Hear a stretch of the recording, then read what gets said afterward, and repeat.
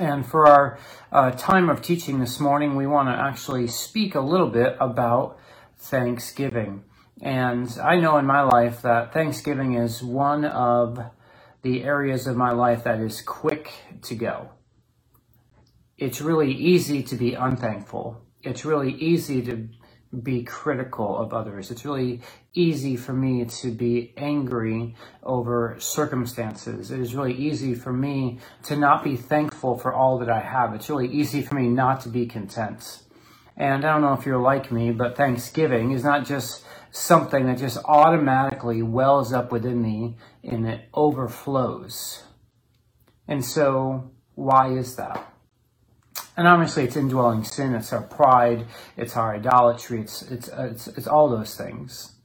But it's also because we need our minds to be wrapped more and more around the story of God, to be wrapped around the power of the gospel, to be thankful in everything we do, to be able to understand that God has called us with all that He's given us, to be thankful people and be thankful participators in His story and in His mission. And Paul understood this.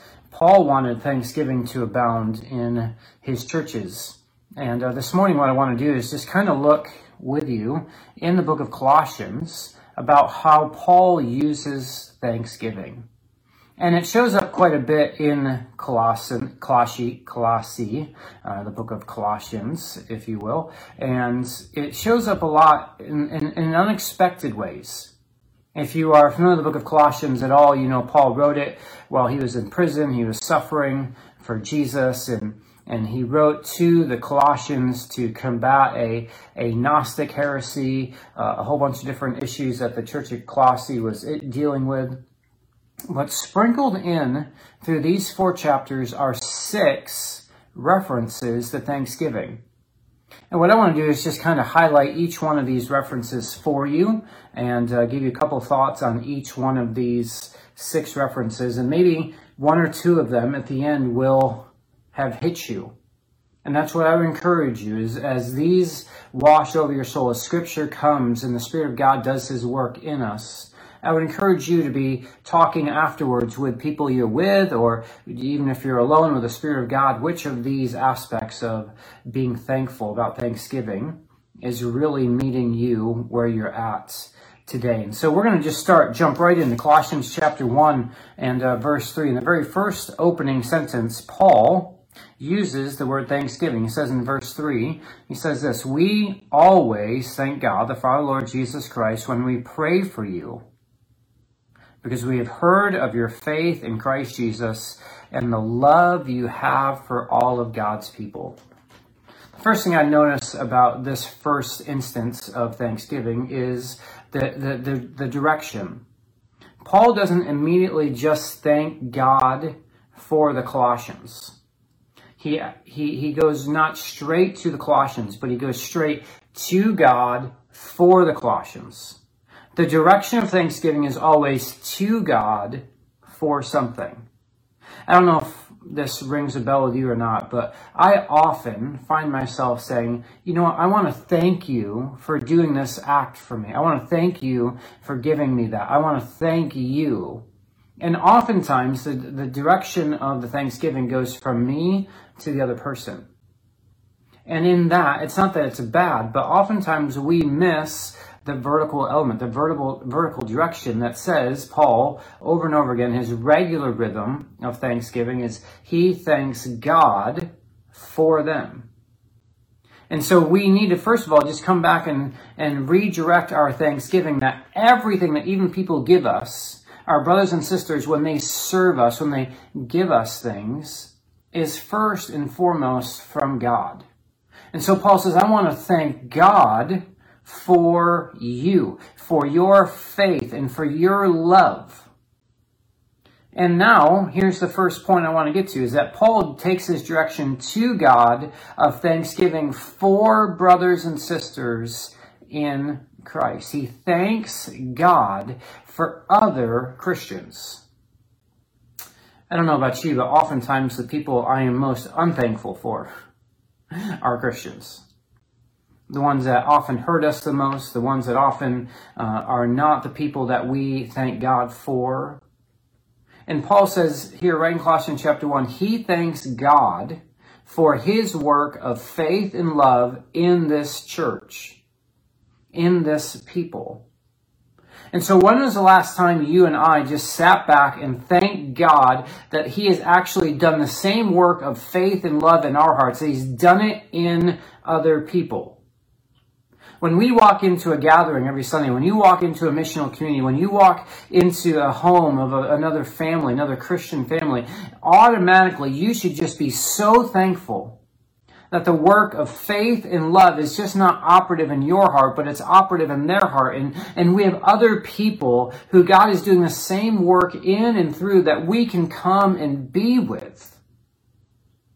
And oftentimes I wonder if we were like the church at Colossae, and we only had maybe 50 people in the entire city. Let's just say, in Chesapeake, about 300,000 people, just shy of 300,000 people. What if there were only 50 Christians? 50 people who claimed to be under the name of Jesus Christ in the entire city. I think that would change a lot how we think about brothers and sisters in Christ. These people would be people that we would rely on and gravitate to and pray with and worship with and be on mission with. These are the people that we'd orient our lives around. But sometimes I feel like there's just so many Christians, we're just happy to throw some Christians away. And Paul says, no, we need to stop at the very beginning and just thank God that there are other brothers and sisters in Christ, that he is doing the same work of faith and love that he's doing in us, he's doing in them, and we should just be thankful for them. And so Paul says, number one, I just thank God for you. And as your pastors, Nate and I, we thank God for you, that the work of faith and love that he is operating in us, he's doing in you, and we see it in you. We are so excited about what God is doing in you right now. To see your continued trust and commitment, to see the way that you love and serve others in our family. It is unbelievable. And so we thank God for you. But are you thankful to God for other Christians? Number two, in Colossians chapter 1, we are just going to jump down a few more verses to verse 9. Look in Colossians chapter 1 and verse 9. For this reason, since we heard about you, we have not stopped praying for you. And so we continually ask God to fill you the knowledge of his will through the wisdom and understanding of the Spirit that the Spirit gives. So here's Paul's prayer request, that this church be filled with wisdom and understanding from the Spirit. Why? Look in verse 10. Here's why he wants them to be filled. So that you may live a life worthy of the Lord and please him in every way. So that when you're filled with the knowledge and understanding, you're filled with the Spirit, this gives you the reason that now you can live a life that's worthy of God, worthy of Jesus. And he gives 4 characteristics of what a worthy life looks like, a life that is pleasing to our Lord Jesus Christ. Number 1, we're bearing fruits in every good work. Number 2, we're growing in our understanding and knowledge of who God is. Number 3, in verse 11, being strengthened with all power to his glorious might, so you may have great endurance and patience. The third mark of a life that's pleasing to God is one that's being empowered by the Spirit for endurance and patience. Okay, so what are the marks of a believing Christian that's pleasing to God so far? Doing good works, being strengthened, growing in the knowledge of God. We'd say all of those are amazing characteristics that we would probably be like, check, check, check. And in order to ask you, what is the 4th characteristic of a life that is pleasing to God? I don't know that necessarily number 4 that Paul lists would be our next in line. In fact, Paul says, number 4, the 4th mark, and giving joyful thanks to the Father, who has qualified you, who has made you fit to be participants, to share in the inheritance of his holy people in the kingdom of light. The second time Paul uses this word thanksgiving, it's the mark, the last mark of a life that is pleasing to God is someone who is giving joyful thanks that God has transferred him out of the kingdom of darkness and into the kingdom of light. It is, in essence, you are thankful that God has actually come and rescued you. That he's made you fit. He's qualified you. All the qualifications to be in God's kingdom we had zero of. And yet now all the qualifications that allow us to be in this kingdom, to be citizens of Jesus's reign, of his realm, we now have every privilege. We have every right. We have been made qualified participants in his kingdom. And the mark of a pleasing, growing life in Jesus is one that is joyfully giving thanks that God has actually saved you, that God has actually rescued you. Sometimes in the craziness of our life and the craziness of the holidays, we don't just stop and say, you know what? God, you have saved me. You've saved me from the kingdom of darkness, a life of emptiness, a life of futility, a life that means nothing. And now because of Jesus, you've actually made me fit to be a participant in a new realm, in a new kingdom, in a kingdom that's filled with life and vitality and meaning and purpose. How thankful are you this Thanksgiving that Jesus has qualified you to share in his inheritance, that you get to be a participant of the new creation.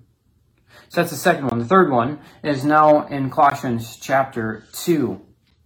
And we look immediately in verse 6 and 7. Colossians chapter 2, starting verse 6 and 7. So then, just as you have received Christ Jesus as Lord, continue to live your lives in him, rooted, built up in him, strengthened in the faith as you were taught, and overflowing with thankfulness. The clear indication in this verse is that the joyful thanksgiving is to actually characterize the life of a follower of Jesus. So as we have received the Lord Jesus and we continue to live our lives through him, the evidence of a life that is continuing to follow him is a life that is overflowing with thanksgiving. It's a life that's abounding. It just is oozing out. It's coming out. It's like you can't stop thanksgiving from coming out of your mouth, out of your hearts. And yet,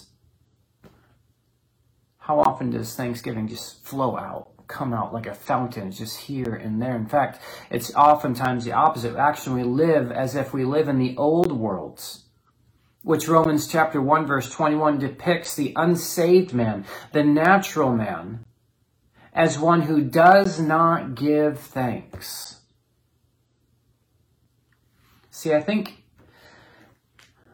that when we are not thankful people, and thanksgiving is not abounding out of us, this is the time, this is the ground, it's fertile soil for the enemy to come in and to sow discontent, to sow false ideas about other people, to sow gossip, to sow living different lives that we don't want to live. It's the fertile ground, is that we are not daily people who are overflowing with thanksgiving. We're not living a life that's pleasing to the Lord. We're not thankful to other brothers and sisters in Christ. And so when we're not these thankful people, it is prime time for the enemy to actually come and sow his evil seeds in our fields.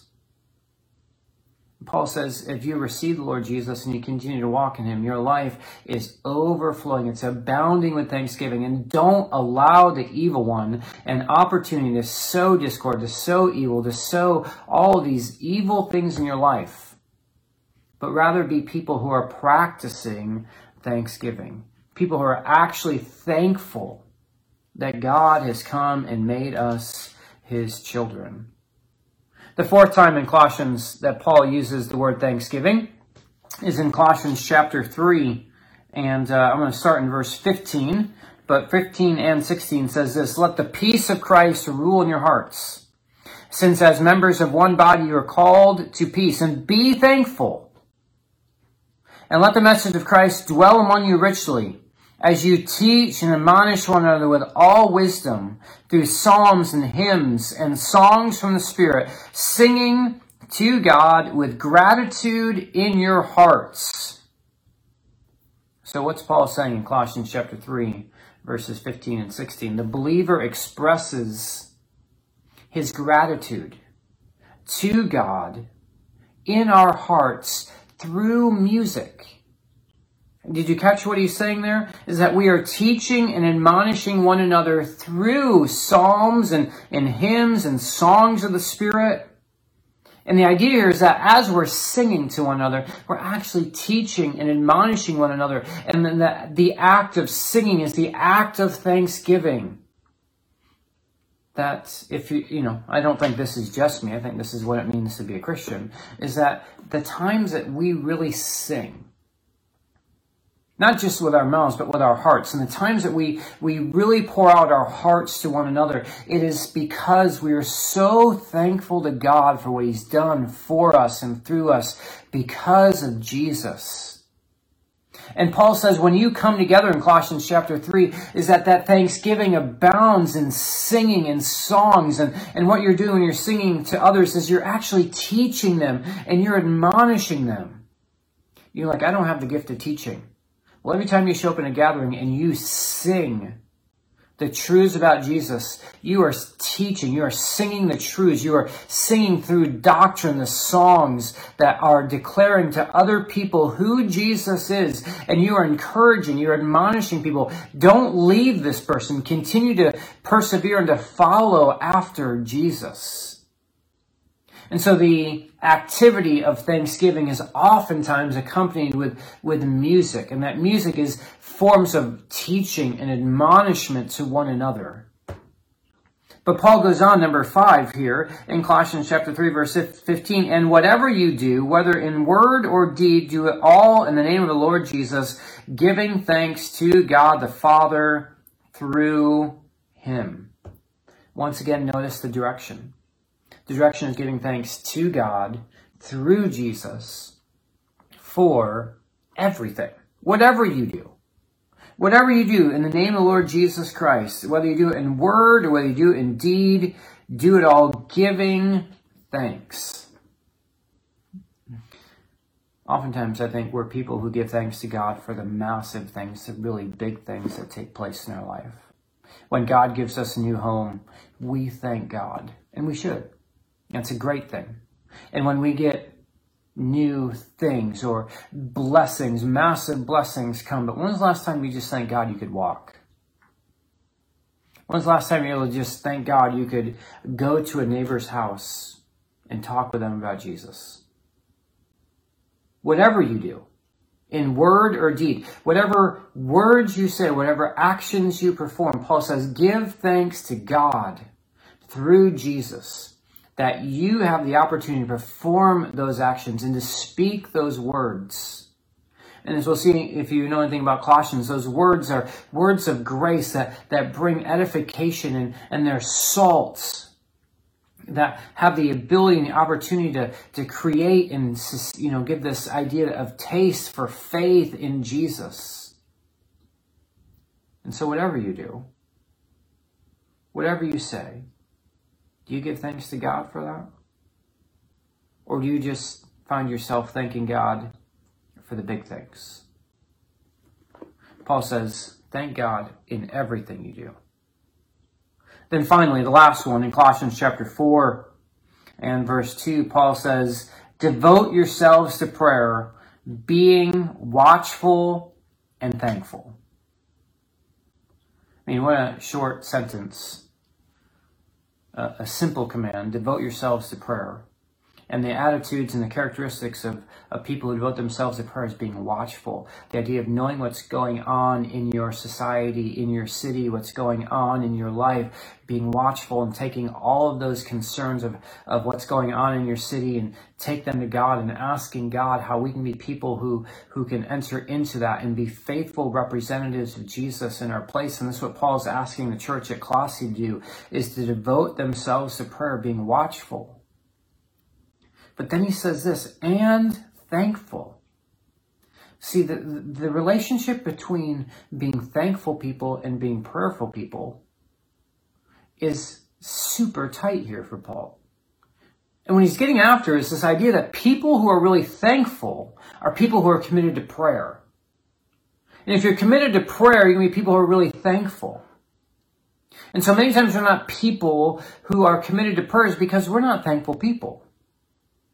See, if we were thankful people, we'd be constantly coming to God, praying to God, asking Him for more of what He's given us, and being thankful for the small things, realizing that if we're thankful for all of the little things in our life, we're going to become thankful for all the massive things in our life. And as we're thankful for all the massive things, it's going to work all the way back down.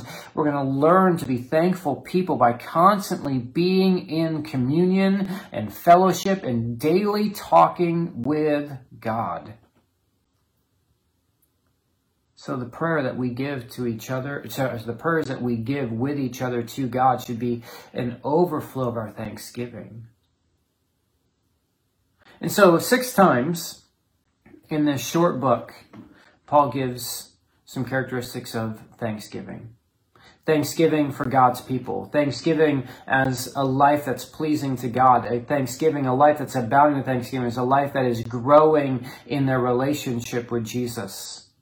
The activity of this Thanksgiving is often seen in music and teaching and admonishing one another as we come together and we're giving thanks to God. And then fifthly, we give thanks to God in everything we do, in word and deed. We give thanks to God that He's qualified us and He's made us fit to be people who can be people who are actors and participants in His story. And then we need to be people who are devoting ourselves to prayer, who are thankful people.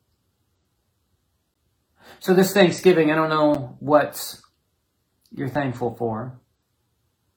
I don't know how you are approaching this idea of Thanksgiving, but I would encourage you maybe just to read through Colossians this week. I would encourage you to talk amongst one another with other people in your MC this week and to just talk about what one of these areas really hits you. And then go to God and ask God to help us to be thankful people.